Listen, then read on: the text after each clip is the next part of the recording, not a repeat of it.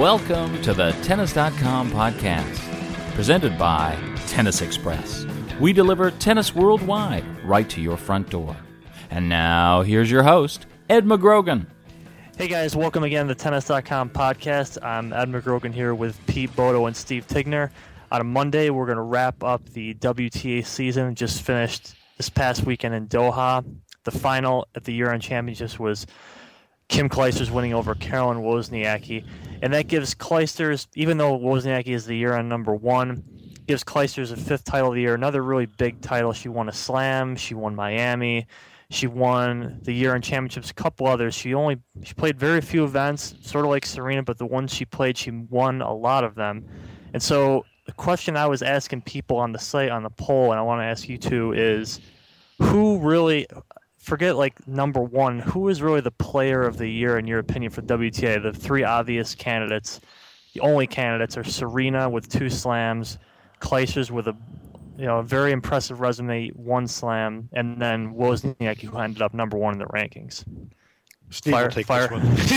Yeah, that's a tough one. I mean, what are you supposed to say to that? Like, Serena has 2 slams, so you have to consider her. But I guess you would say the player of the year was Kim, even though she had some disappointments. She didn't play the French. She was very bad at the Australian. She didn't do much at Wimbledon, but then she did win the Open and she did win this tournament. So on that, she played a lot. She played more than Serena. It's hard to give it to Serena, who played just 6 tournaments.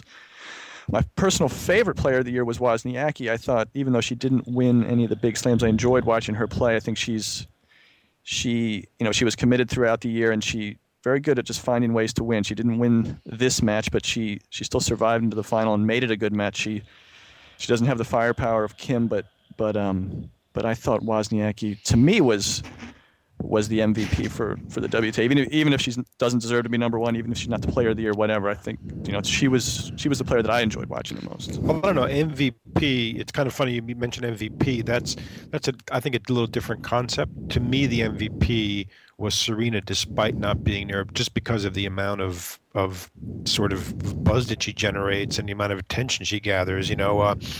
I think, and the 2 slams you can't ignore. And it's also, I think, the player of the year, which is the phrasing Ed used, it's a tricky one because you're not asking who the best player of the year is necessarily. I mean, to me, the player of the year is a person who had a big impact, who really freshened up the game maybe, or who did something, magnificent. I could see giving it to somebody who'd qualified and then gone on to win like a premier mandatory level event. Maybe you talk about Schiavone just for her French Open. That's the performance of the year. That's the one we'll remember the most. Right, exactly. If she's not the player of the year, she did give us that sort of indelible moment. I like Wozniacki, though, because she's sort of at a time when the WTA really needs to, I think, get its house in order in terms of how much these women play. Not that everybody has to play a lot. I mean, I'm fine with people playing as much as they want, but it's better for the game when you've got a player who does something like what Wozniacki did, which is she's there every week, she's fighting, there's questions about her, and, even though her name's but not big enough to penetrate the general public's radar, I think, she's worked awful hard, she's accomplished an awful lot. It's not like she just worked. She also accomplished a tremendous amount. She's number 1 at the end of the year, which is a curse as well as a blessing. And so, I would have to go with her. Yeah, you mentioned that, and now, like I was saying, with Clijsters, it seems like Wozniacki we have playing all the events. Clijsters and Serena, it's seeming like they are really just kind of cherry picking, coming in and really still getting the job done. Though you can almost say the same to a degree to Venus Williams too, and these players are still, making their way up. Yeah, a top 5 spot. So that's I guess why I asked the question, is because no one's going to dispute the numbers. This argument's been had many times about Wozniacki, whether she is number 1. She is number 1 by the numbers, but it's when you go and really, sort of vote your way into it. This tournament shows that it's still true that there's that elite group of players who can just win almost at will, and Clijsters is part of that. She comes in, she didn't play anything after the U.S. Open. She was hurt. She comes in and wins this tournament, beats the number 1 ranked player in the world, and she like Serena has this is part of that group that seems to they don't have to put in a 40. They can get rusty. In a 40-hour week. They're basically They don't have to put in the OT and all this other stuff. So. Yeah, and I think that's in a way an unfortunate thing for the game. God bless them, let them do what they want. I'm all for people doing what they want. But, it's better for the game when you've got these, not to mention for the sense of rivalry and continuity, it's better when you have these women, meeting a few more times a year, playing some big matches against each other. When was the last time you had like a pair of women play 3 great matches in a year that, sort of almost shaped the year, like the Federer and Nadal matches have shaped the year? So I think, it's unfortunate that we aren't getting all these women aren't playing the same number of events, so you can really get an accurate picture of who's beaten who when. A lot of times it seems like the past few, the Australian Open, Enon played Serena, but a lot of times it seems that we get the top, even when they are all together in the slams, we seem to get the best women's matches before the final a lot of time, which I think hurts the cause too. I think people will remember the final a lot. I'm not picking on Zvonareva here, who was in the last 2 finals, but it just seems that the collisions happen before when it's the real showcase event, which I think you have to say that overall this is a disappointing year just because of the expectations that were there at the beginning of the year. You had the Belgians back, Serena and Venus were strong, Sharapova was back, and it started out with a good Australian Open. We got the final we wanted. It was a good match, Henin and Serena, and then by the end of the year, everyone's injured again. And this was the second year of the roadmap when the sort of commitments had been lessened. The idea was to keep these players healthier for longer, and it didn't happen. So there really doesn't seem to be an answer to that problem. Shop Tennis Express for the best selection of top brands with expert service at fair prices. The Tennis Express team is available to help you find the right tennis gear. Shop Tennis Express and find out why their customers call them a candy store for tennis players. Call 1-800-833-6615 or log on to www.tennisexpress.com today.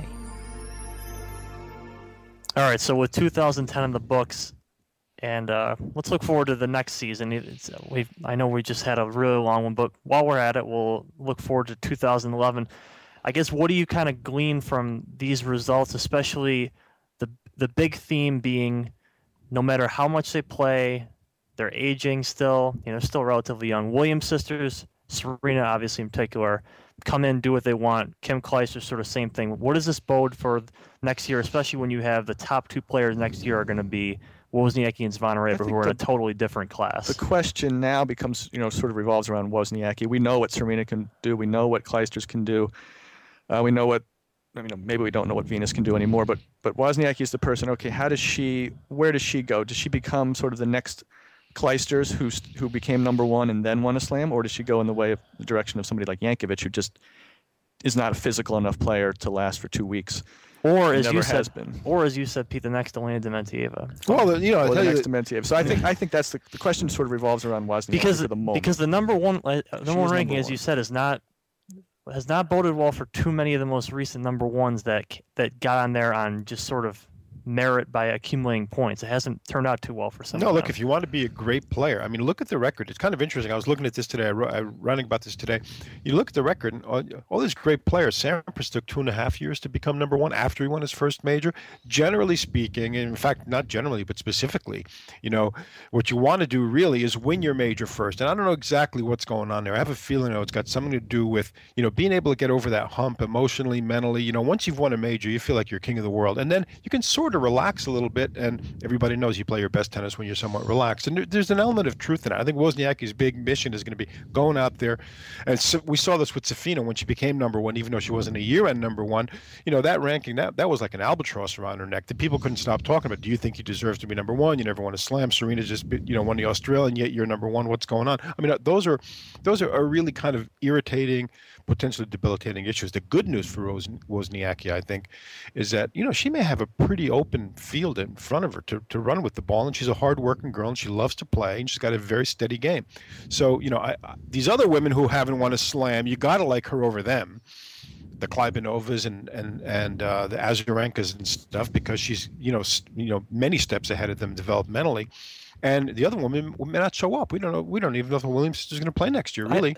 I think Wozniacki is mentally stronger than somebody like Jankovic and Safina, who didn't handle. Safina almost tried too hard at the French Open when she lost in the final. But it also, at the same time, it does kind of set up for another situation where Serena comes in and crushes Wozniacki in the Australian Open final, the way she did Safina a couple of years ago. It has the makings for that. It does seem very similar. We've seen this before. Wozniacki, about her, I do, when I was watching the final yesterday, I did, talking about her game, I guess, I actually thought she didn't play a great first set. She adjusted, I thought, a little better. I just think overall that she recognized right off the bat that she had to play a more aggressive game. She's a smart player. And the shots weren't falling. They started to fall the second set, and you just couldn't keep it up. So I think if that's kind of the evolution of her game, maybe that's I think the only way we're going to see. Because I don't think I think if Wozniacki plays the way she does now, I don't know. I think people's expectations are going to be kind of. Yeah, we'll see if she has that in her. You also have to learn to elevate that game at the end. No matter what, no matter what, you just can't play the same way. You can't play a final against Clijsters in Doha the same way as you play a quarterfinal, against even Zvonareva somewhere. You go out there, that you're going to have to beat this woman. So you're going to have to really elevate your game a little bit. You got to find kind of an extra gear, and that's what all these great players do.